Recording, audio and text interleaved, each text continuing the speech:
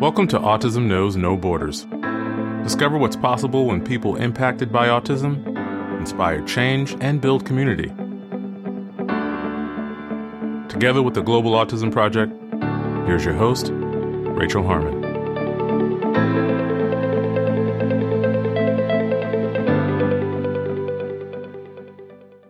Hello, everyone. Our guest today is Andrew Arbo.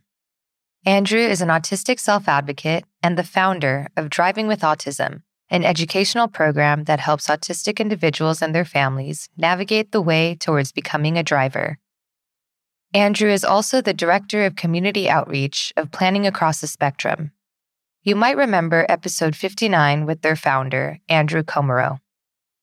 In today's conversation, we discuss Andrew learning about his diagnosis, Andrew's autistic strengths and how autism affects his everyday life, why he decided to start his company, Driving with Autism, common barriers autistic people face when it comes to driving, how to limit sensory overload while driving, tips for autistic drivers, including what to do if you get pulled over, and advice for parents whose autistic adolescents are getting ready to drive. In this episode, discover what's possible when you're the one behind the wheel. To learn more about Andrew, please visit our show notes at autismknowsnoborders.com. We appreciate your time. If you enjoy this podcast and you'd like to support our mission, please take just a few seconds to share it with one person who you think will find value in it too. You can also follow us on Instagram at Autism Podcast, subscribe to our YouTube channel, Global Autism Project, and join our online community at community.globalautismproject.org. And now, I present you, Andrew Arbo. Hi, Andrew. Welcome to Autism Knows No Borders. Thanks for joining us. Thank you for having me here. Could you briefly introduce yourself? Sure. My name's Andrew Arbo, and I'm the founder of Driving with Autism. And I'm also the Director of Community Outreach for Planning Across the Spectrum in Connecticut. Both are Connecticut companies, with one I'm the founder of.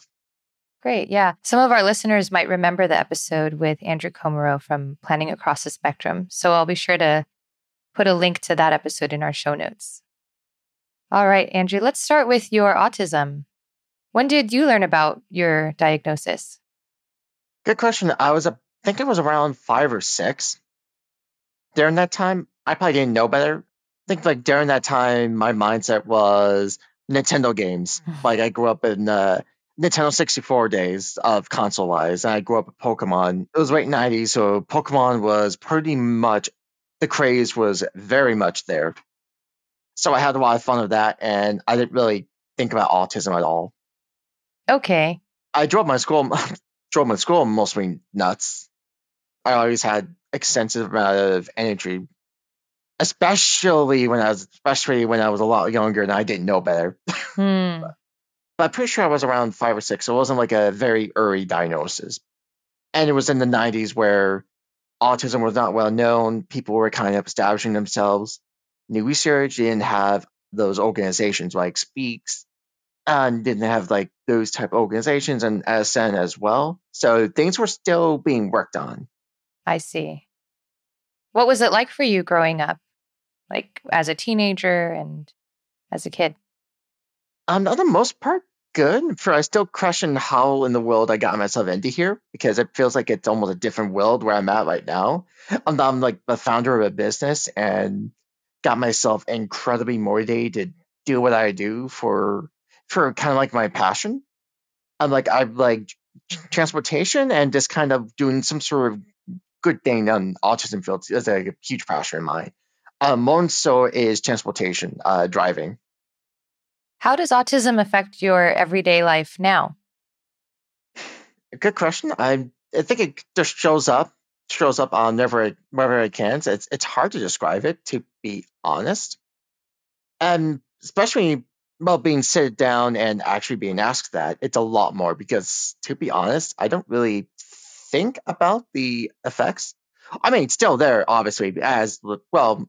No one can possibly get rid of autism as of right now. So, but for me, I've always been very work oriented. Best describe me as I'm very much a workaholic.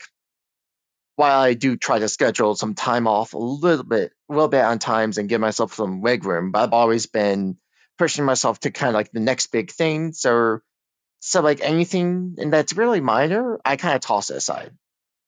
But it does show up at the monotone voice. Like probably right now as we're chatting, you're probably picking up on a couple things, especially if it's like an autism professional here that's like pretty much knows all the signs, if that makes sense. But interesting question. What are your strengths related to autism? For that, I guess it's kind of weird because at the same time, some of those dreams could also be just part of the human condition as well. And I guess sometimes it might be hard to describe if it's an autism thing or just a human being thing, if that makes sense. For me, and it's probably, I don't know, it's a mix of autism and just my own drive, but just determination. Like I'm kind of very driven. Like I tend to make things a lot harder for me. Like the driving side, I knew next to no one. There's not like a Temple Grandin of driving, and states can go all over the place with resources. So I was pretty much on my own and trying to navigate that. And I probably drove myself nuts and probably drove my dad crazy as well. I just couldn't say no. And well, I was graduating community college several years ago and I had to get a license. So my degree actually means something, or actually, well, meant something. And I don't have to mention any statistics, can I? Because I think both of us know how weird they can be. What do you mean? The adult statistics, kind of like the mixed results of people kind of aging out and like going to the real world and whatnot. Those type of ones. I see. And like employment. I don't try to bring it up, but it's kind of like we already know what it is. Okay, right. The high rates of unemployment for autistic adults. Yup. Those. Okay.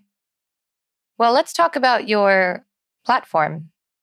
So you said you're the founder of Driving with Autism. What made you decide to start your business? A lot of things. It's kind of been a culmination of what I've been doing over the last couple of years. As I was kind of briefly going over kind of like the first reasons why I wanted to drive, which is kind of like I needed something on the employment side. I needed something so I'd be able to kind of do my thing and start kind of earning a living. And mostly, I just want to make a resource for people because states can be incredibly mixed. Some states can be surprising. Florida, everyone likes to kind of crap on Florida for not having everything. But ironically, it actually has quite a bit of schools over there. Not to mention, it also has a surprising amount of autism-specific organizations. Like, there's this one place I've heard that deals with the transition age, and they have some seriously cool social outings. I chatted with them several weeks ago. They went to indoor skydiving. Oh, cool. Being used to my state of Connecticut, no one does that. I've never seen a social group that does that. So, like, Florida has some surprising perks, but it's different everywhere else. Yeah. But my main thing, I wanted to get a resource out there that exists to be like, hey, there's someone that's actually talking about autism and driving.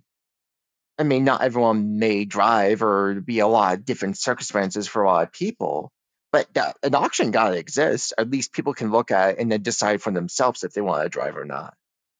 So I actually kind of created, like, after I attained my license 8 years ago, I kind of made a presentation. I was able to present it through Planning Across the Spectrum. It took a little while when I was first hired. It took a while for me to actually get out there. Like I really wanted to present because, well, my employer was doing presentations all around the state of Connecticut back like 3 years ago. Almost crazy. I've been 3 years I've hired over there.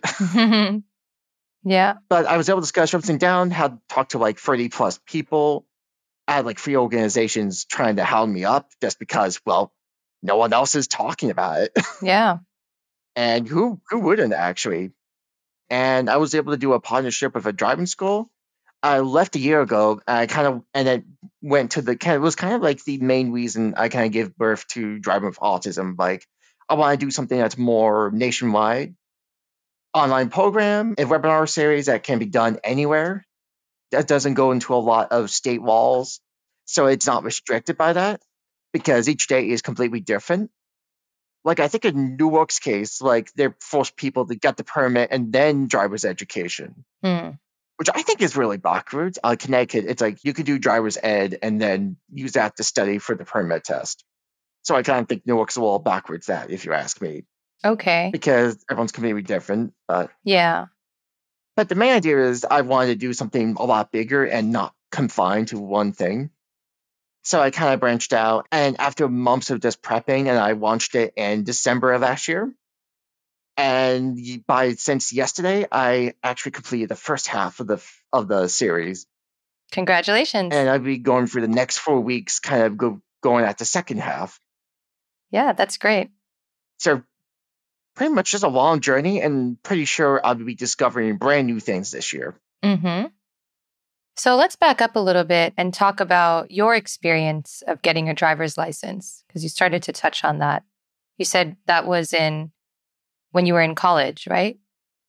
Yeah, I went to a community college. This was around 2017, 2018. Like I was around 24, 25. Okay. So what was that experience like for you? My own personal experience was there was not a lot of resources, and Connecticut is all over the place with transportation options.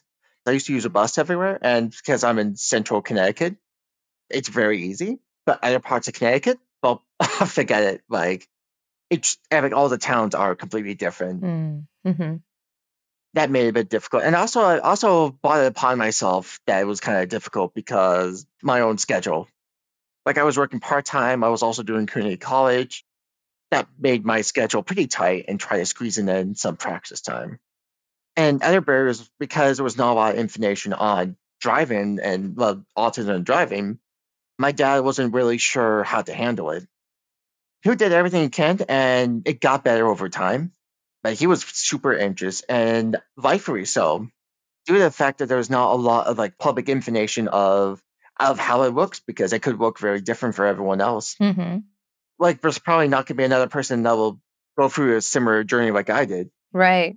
Just to have that as example. Yeah, because each person is different and has different needs. Yeah, so I pretty much drove myself just how to use any sort of excuse as possible, especially with work-wise. It will make my life easy. And then if there's like a certain social gathering, just a quick example. And no, no one does not have to do this. I used a Northeastern, a rainstorm, to get to a resource fair the weekend before I actually went for my license test, the little test itself. Oh. And no, no one has to go that, but I really wanted the experience. I really just wanted more time to kind of perfect certain techniques. My back end is pretty horrible, at least into a spot, but outside of that, everything's good. Okay. So why are you particularly interested in helping autistic people learn to drive? Pretty much so someone to have a much better time than I did. Better time, and also, again, when options exist, because we talked about the statistics, we talked about talked to that, and I'm a very kind of self-driven person. I kind of want to really promote like the proactive, solutions-based like values. Like a huge believer on being proactive. Right. And once one person has a driver's license, it opens up so many more doors for them. Not just employment, but kind of independence and transitioning into adulthood. What are some common barriers that autistic people face when it comes to driving? Based from I have my own personal experience, and I've also spoken with new drivers around. I did a bunch of consultations during the time I was developing the company. And because I love chatting with people, I love kind of hearing from a lot of those different experiences. I don't think I have to mention it here that autism looks different than everyone else. So I'm always kind of interested to hear that, and I'm not a fan of trying to speak over other people. Definitely not fair, and they got their own experience that is respected, that should be respected and everything. For the barriers, the ones that I personally experienced, I mentioned a couple of resources, the inconsistent resources. A lot of the inner side, like I had a lot of inner doubts, and then my dad, because there was no roadmap of how it looks like, was kind of pretty difficult, and it takes time over time. Now it's kind of like a sidekick, like if he knows of any weird weather, like ice, rain, or like snow, he will probably text me. He'll probably talk about it when I get home. He'd be like, "Watch yourself. There's like rain. There's like water coming up." So, like, he's a lot more calm about the idea of driving. That's great. And the first time he told me that he was a lot more relaxed, valuation after the whole practice and everything. Mm-hmm. That, and then also location, because some locations just don't have any of those services. And if you're in an area that's not a lot of bus service and you're forced to drive, like it doesn't give you a lot to work with. I see. And of course, there's also other barriers. Again, each person's different, and it could be like a characteristic, like the procedures that might add to potential issues, or it could be like I talked to someone that has like I think like a spinal like awareness. I think it's like a distance awareness of what the distance is near you. And then with driving, sometimes that could be a little weird. It's still sometimes when I really think about it, because I'm at the point where driving is very automatic. Like you do the actions, you don't actually think about it. Yeah. Like think about how these cars go nearby me, and then knowing all the traffic, all the construction. There's been a bunch of construction lately in my area. It was like, my goodness, that's a lot. Mm-hmm. And also at the same time, mine would be automatic, and I'll be also fixed a little bit of focusing on the music while I drive. So everything that goes in that automatic experience. Mm-hmm. Does the music help you? Oh yes, video game music specifically. I still surprise people with that. I'm still shocked my town hasn't given me a reputation of me being a driver that listens to all the music. I can listen to it in varied volumes, and it lets me do my thing. And I have control of how the music goes, so it's not like I go have it full blast all the time. There'll be times where I just have it off, or I just have it on the low side. And if there's a lot of weird stuff that comes up, deer, because well, it's that season, or at least coming up. Like in March, there'll be more deer coming up in areas, so those things to kind of be absolutely aware of. Right. Yeah. Okay. So one of your webinars that's listed on the website is about sensory processing. And we know that some autistic individuals might be hypersensitive to certain lights or smells or even touch. And this can actually be pretty dangerous if there's a sensory overload on the road. Mm-hmm. So how can autistic people limit the sensory overload while driving? Very good question. And again, it's based on the person, because there's also a lot of different senses that driving does use. Like there's the sight, there's the smell. I actually read up that someone prefers electric cars because there's not a lot of like smell that goes into it, which I kind of see. Hopefully the electricity part isn't too expensive on their end. But it's really just dependent, and it's also could be based on moods, like if you get enough sleep, or if you ate anything, or if you have the daily stuff they have. Like if I was having a weird day and if I didn't have any coffee at all, I would be pretty annoyed. I would generally be annoyed. But yeah, so I kind of that topic was obviously kind of something I really wanted to touch on and make it really solutions based on what people can do. And the most part, it's highly dependent on that. And one thing I will say is if someone like is having a really bad day and start getting emotional on that, it does not hurt. Like just park somewhere, gas station, somewhere safe, obviously. But just a parking lot, like I care less it's a CBS or a Walgreens. And just give yourself the time. Like if you're not going to give yourself time, to go over that, well, the overall aspect will be pretty well, it's going to happen.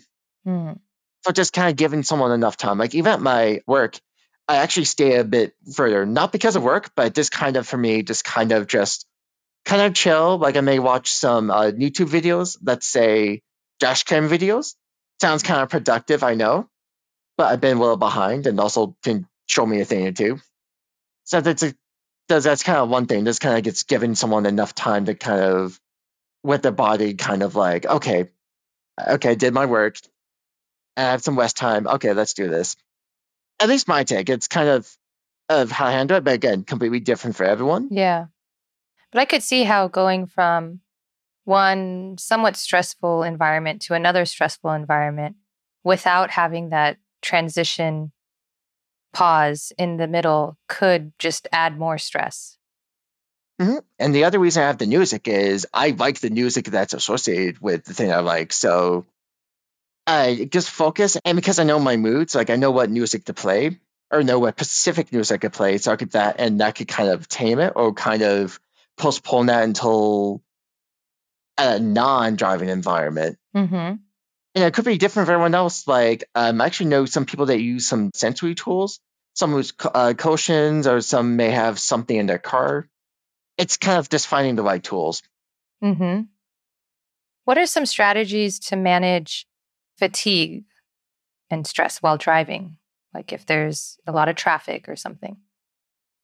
Good question. This is probably the third time, so I know it's probably getting cliched. Music. Music.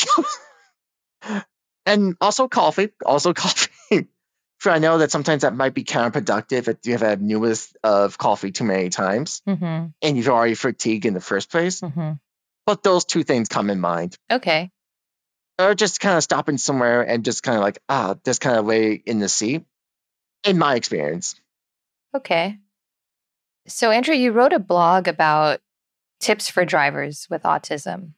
Could you share some of those tips? Yeah, of course.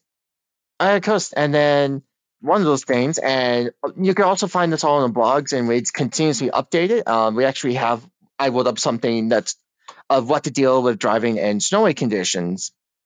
This season, it's very prevalent, and I still never forgotten the first experience of me driving in snow. And yeah, it's pointless to go the regular speed. Just take your time, take your time. Like, there's no reason to rush your car. Even going slow, I could almost feel the car almost going out of control one or two times while turning. So be smart, just don't go fast, whatever you do. Like, snow is to be taken seriously. Mm-hmm. It's not a joyride, nevertheless. But for actual tips, I was mentioning a couple of those is just giving yourself time to be ready for driving. Just giving yourself time to be ready. Like I mentioned, like after I do my work hours, I kind of stay in the office further just to kind of give myself time to let my body chill. That's absolutely something. And then we talked about the sensory tools that you could use, as well if it's safe to use, because I wouldn't be like just trying to like toy with something while driving. Mm. May not be the best. I mean, unless you could drive one-handed, I could kind of see. But still, like any of the tools must be done responsibly as much as possible, and to have a lot less trouble with what could come up during driving. And the other is if you're used to GPSs, it does not hurt to have that. And there's a good amount of mounts out there that you can attach in your car, and they can be amazing. Even ones you could take out and you could take them to anywhere else. So it isn't just stuck in your car. It's something that you could use over time.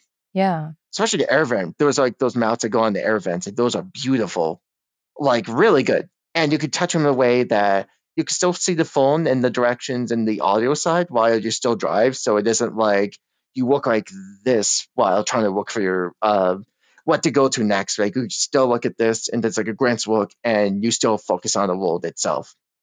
So those type of tools, and then I mentioned highway driving and how just kind of just breaking things down to steps, because there's a lot of aspects like lane changing, one of the major things. And that's actually something I used for myself to get used to highway driving, like changing lanes and knowing what's a good time and what's a bad time. Mm-hmm. And because every driver does it at the highway all the time, I don't think it's even possible to not lane change, to be honest. I've yet to see that. Right, because you need to get on the highway and get off, for one. Yeah, and there's even the ones with the left exits, and there's sometimes not always a right lane exit. So gotta change range at some point. Yeah. So I just kind of broke those down in steps. You just use the highway and just kind of did it again and again just to get a feel for it. But yeah, that's pretty much just a nutshell of some of the additional tips, and you can find this in the Driving with Autism website. Great. So we also know that there's a growing push for training police officers about autism. What do you include in your lessons about what to do if you're pulled over? Really good question. With that one, when I was designing it, I actually originally wanted to add it to the managing changes and anxieties, a topic I actually did yesterday that we went over driving situations. But the PowerPoints were too long, so I kind of split it into different parts. In policing, I made that as neutral as possible. Because it's such a sensitive topic and I wanted to approach it I really also wanted to make it really solutions based. I didn't want it to be really one sided. Like I go over how people may react to this way and how officers react to that way. So it isn't just someone being a jerk to whoever else. Like there's an actual like common reasons. Some can be completely crazy, like anything else can happen, but there's usually a common reason for what they do. And then I also kind of go over a script of a kind of like just a doable situation in case you once kind of pulled over. But I kind of approached it respectfully and also did not want to kind of victimize like any of the two groups. Again, make it very like solution based of like what could parents do, what can new drivers do. Mm-hmm. So what do you suggest for people if they get pulled over? I think one of the things I wrote in that presentation was to kind of get something started in your own community. Take your officer out, go for coffee, and just talk about autism. Okay. And then brownie points, especially, especially extra points if you can get your new driver. The new driver is the one that initiates that. Because at least there'll be someone on your side, and also that same cop could be talking to others about that. So at least there's someone that knows what to do. God forbid if anything comes up in that local town. Okay. It's like a small step, but it's like one of those that will come big over time. Okay, I meant more about what to do in the moment if you get pulled over. That one is hard because out of my personal driving, I've never been pulled over ever. Excluding the filming I did for a video I did. Mm-hmm. It was for one of the colleges in Connecticut, and I was acting in one of the scenes. I was acting and had some fun breaking some driving rules because not every day you get to do that. But that was probably not the legitimate example of being pulled over. Okay. But I think one of the best things in general, from what I've heard and what I've seen from that experience, remain calm the best you can, and if you need to address any sensory needs, just ask if you're able to turn, I don't know, just the audio side off. At least realistically, because, well, police may need sirens, especially nighttime, because, well, it won't do anyone good if someone accidentally knocks the police car away, if it's like nighttime. Just remaining calm, just know that there's got to be some reason, and selectively ask if you're able to address the sensory needs. Right. So disclosing the autism. Yeah, my employer says it as kind of like selective disclosing. You don't have to. Okay. Because disclosing itself is a personal decision to make. I see. Right. One I can see because at times it could be handy, other times it could go either way. Again, highly dependent on whatever situation. Mm-hmm. Okay. And you mentioned earlier that your dad kind of had a hard time when you were getting your license. So what kinds of tips can you give parents who are navigating the driving journey with their autistic teens? Very good one. One of the best I've heard, and haven't spoken to again, kind of like good clients and like other new drivers and especially parents. Parents being very common in those sort of outreaches. I feel like some of the best things, and also from my own experience as well, best things is to know your new driver, because you, the parent, know them far better than anyone else. You know their sensory reasons, so it allows you to plan ahead of what to do in case something sensory-wise comes up. Just knowing that, and if you know that maybe they may not like being yelled at additional volume, just kind of making the effort of just kind of making themselves kind of calmer. Just kind of just address the needs and kind of do it in a way that makes them comfortable. Like there's still enough time to kind of push, but it's not like they're completely trying to make it one-sided. I also tell them this. I did in a parenting topic that I've done a couple of weeks ago. It's just take your time. If you know the person needs more time, it's all right. Driving has no magic age. I think I mentioned I was 25 when I turned my license. So I would urge people to not stress a lot about age. Just don't stress that you don't have to get it in your teams technically for up to you. And you don't need to be stressed if you have to get it right now. If you need more time, well, you need more time. Right. From your own experience, how did you gain more confidence to be able to get your license You were saying that there was some struggle there in the beginning. Yeah, just a little bit lack of time. I had to be creative with my time because I was working part time. I was going to community college at the same time, so only had times on the weekends. Okay. Was not preferable. That's why I had to. That's why I just had to create a routine. I was able to do some weekend jobs, and that actually helped out a lot. I mean, like every Saturday afternoon, I'd drive over. I'd use like a mix of local and back roads, and I was able to get to where I am.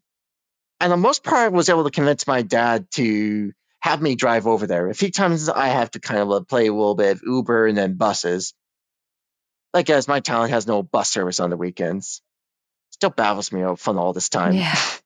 especially Central Connecticut, and they go through the capital of the state. So missed revenue, if you ask me, on the bus company's end, but they're lost. Honestly, they're lost, but this routine, like having like a routine and being creative, being just creative, what you could do at that time was a big help because again, I could not do a lot on the weekdays. So more practice, more opportunities to practice. Mm-hmm. Yeah. Got it. All right, Andrew, I'd like to close with one last question. What advice would you give to autistic people who are maybe a bit hesitant to get behind the wheel? Really good one. Again, you have to pace yourself. And since you're kind of concerned that, just kind of research everything. You could also look at my program as well. And I have a lot of resources on there outside of the webinar series. When you go on the homepage, there's a free to download ebook that's kind of made from all the last couple of years of me kind of looking at this topic. Really wonderful resource guide that has like a lot of cool visuals, and it kind of goes over a lot of the same topics that were discussed here. Even policing, I think it was like a page or two. Like it covers a lot of like similar driving topics. And again, it's a free download. You go on the homepage, and it's the first thing you see. And it was also all the blog pages that you bought out. And I have a lot more come up in plan, so be excited for that. And the series, if you do decide to buy one of the series, there's going to be a spring session that's coming out. It's not a one-time thing. It'd be very short-sighted if it was a one-time thing. And also not business efficient. I mean, can you imagine?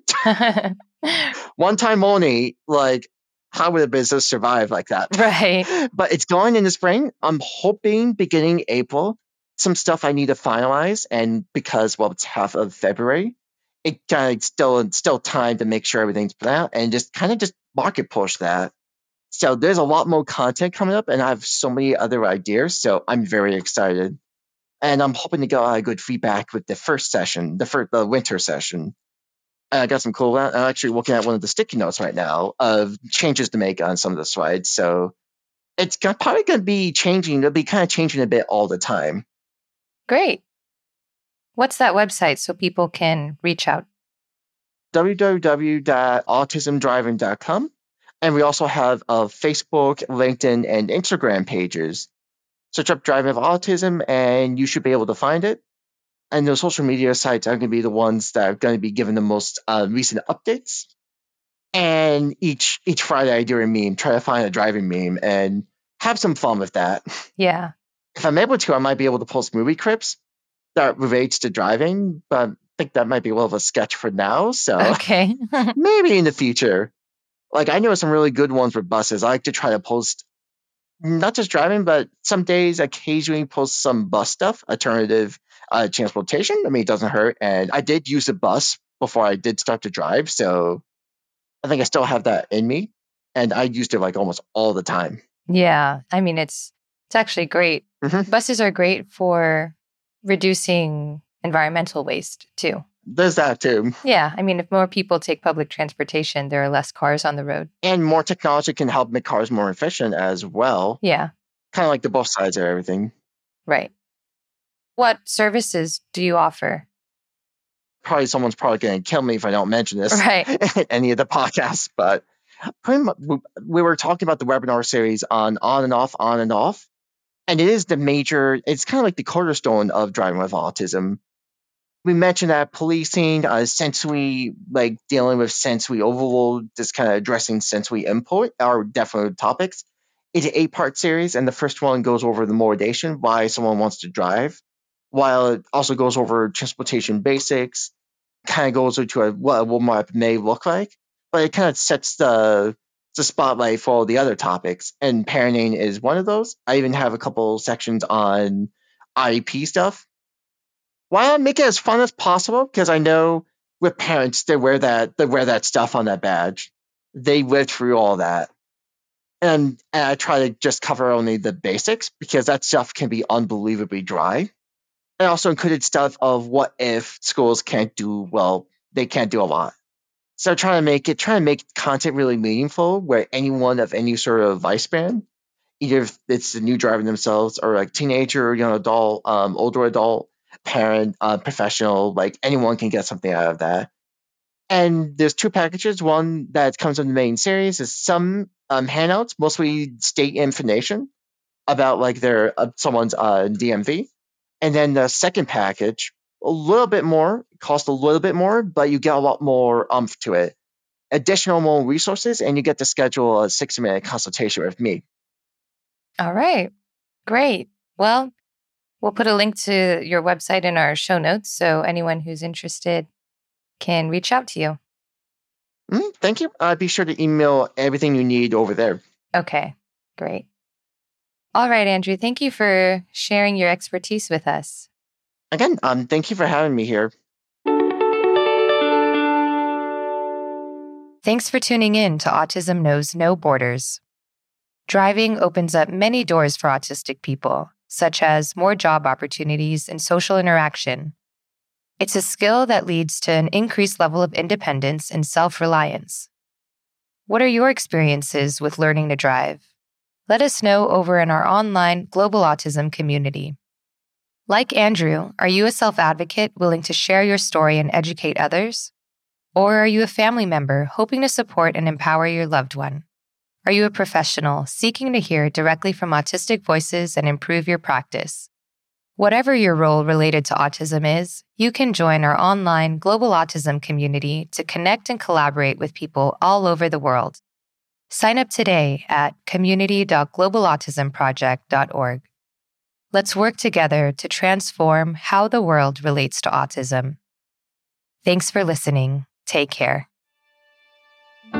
Tune in each week for engaging conversations of how people across the globe are inspiring change and building community.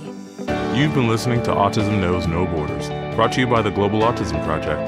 You can find Rachel's notes for this episode and learn more about today's guests at autismknowsnoborders.com. If you enjoyed this episode, please kindly rate the show and leave a review. By doing so, you'll be helping us increase awareness and acceptance of autism around the world.